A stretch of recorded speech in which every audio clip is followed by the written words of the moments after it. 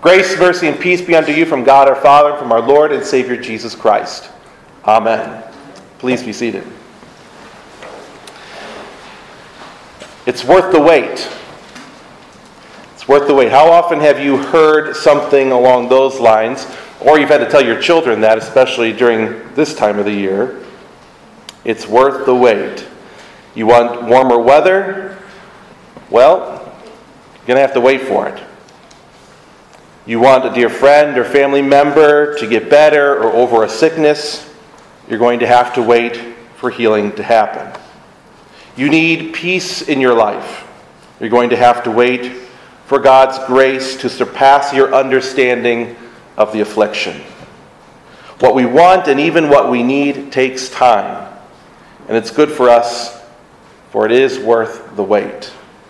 My hope today for this text, for the Old Testament and the Gospel together, especially as we consider the first Sunday in the church year, in Advent, is for us to consider waiting in a simple way, expanding our catechetical horizons, if you will, on what it means to pray, "Thy kingdom come" in the Lord's Prayer, and to consider what kind of king that we wait for in Jesus.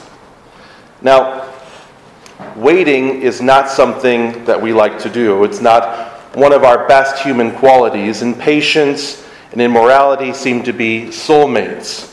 We want what we want, and we want it now. You want to know how high Mount Everest is, or what the score was yesterday. If you didn't go, what do? You open up your phone, or I don't know if you don't really open up your phone anymore, unless you have a flip phone. Turn on your phone, and you Google it. You can find it out right away. You want your spouse to pick up an extra gallon of milk, so what do? You text them. You need something special, you order it overnight. Maybe. With all the supply chains, I don't know. But you can order anything almost, and it'll become right to your doorstep as soon as you most likely want it. But for most good things, we have to wait for it. We're now in Advent, the season of the church year that anticipates Christ's coming, and it calls us also in this season to prepare for Him. It may be beginning to look a lot like Christmas. Certainly you can put up the Christmas tree, and you're welcome to spread Christmas cheer by singing loud for all to hear, but you're still going to have to wait for Christmas.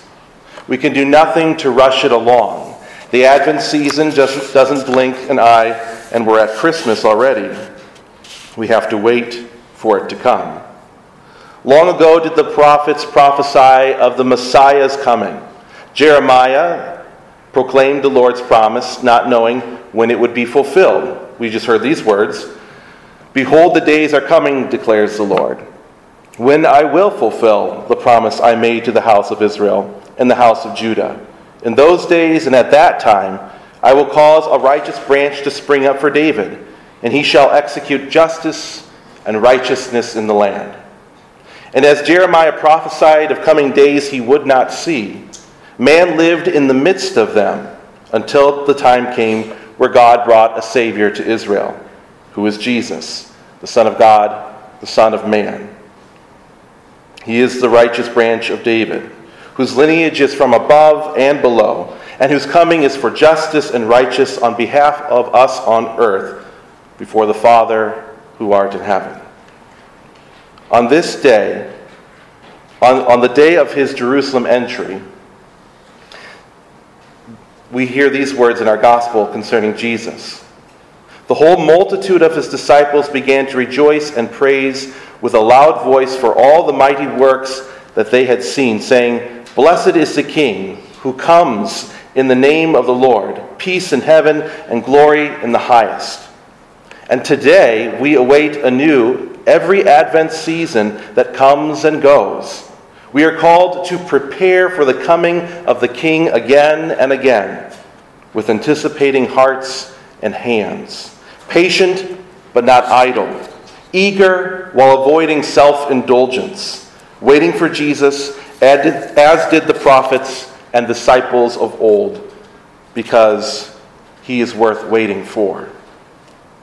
But since the fall into sin, our world is without waiting. We are eager to devour one another and do not hesitate to question God's love when he is seemingly far from us. In short, we have lost the worth of waiting, and by impatience concede to the perils of our corrupted nature. We easily make a kingdom and a God out of the things we must have now and don't deserve. Sin has a way of laying to waste anything and everyone in its path. Man and all of creation is no exception at all. And while waiting may not seem like much of a virtue, it is perhaps one of the greatest of virtues, since it is the least desirable of the virtues. Faith waits in the Lord. Hope waits in the Lord. Love waits in the Lord.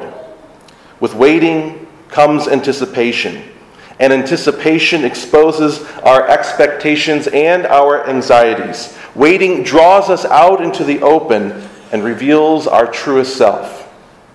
We may find that at any moment we are at once joyfully anticipating one thing while in the next moment anxiously waiting another thing. This is because waiting is a constant temporal buffering between days and years and lifetimes.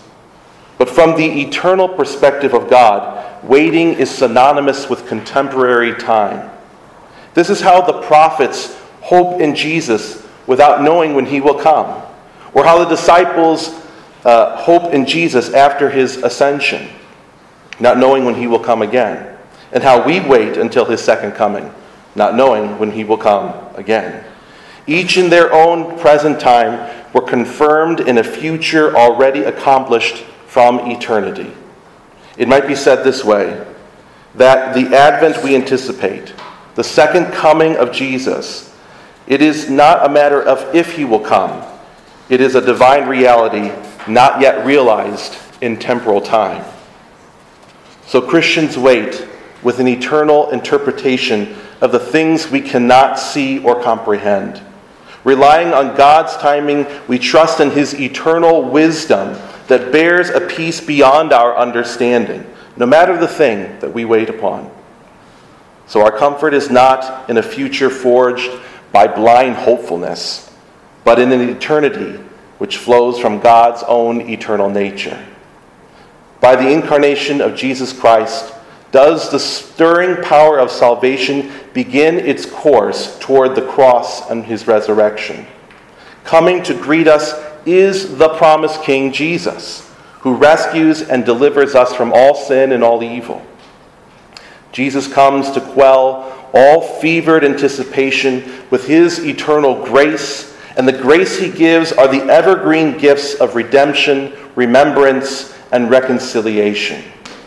So by word and sacrament, Jesus executes an undeserved justice and righteousness for our salvation, giving us a taste of eternity while we wait for him to come again or call us to our heavenly rest.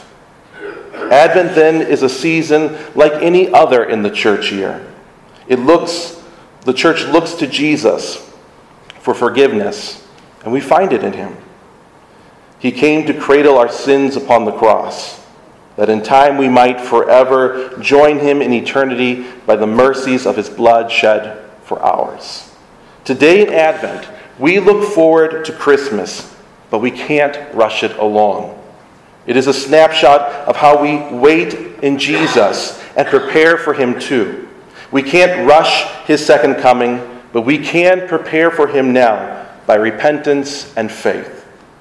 In this way, we can rejoice in the advent of our King that ushers in a holy joy that not only exists in eternity, a holy joy that not only exists in the eternity we anticipate, but also is ours now as we wait for our advent into glory. Amen.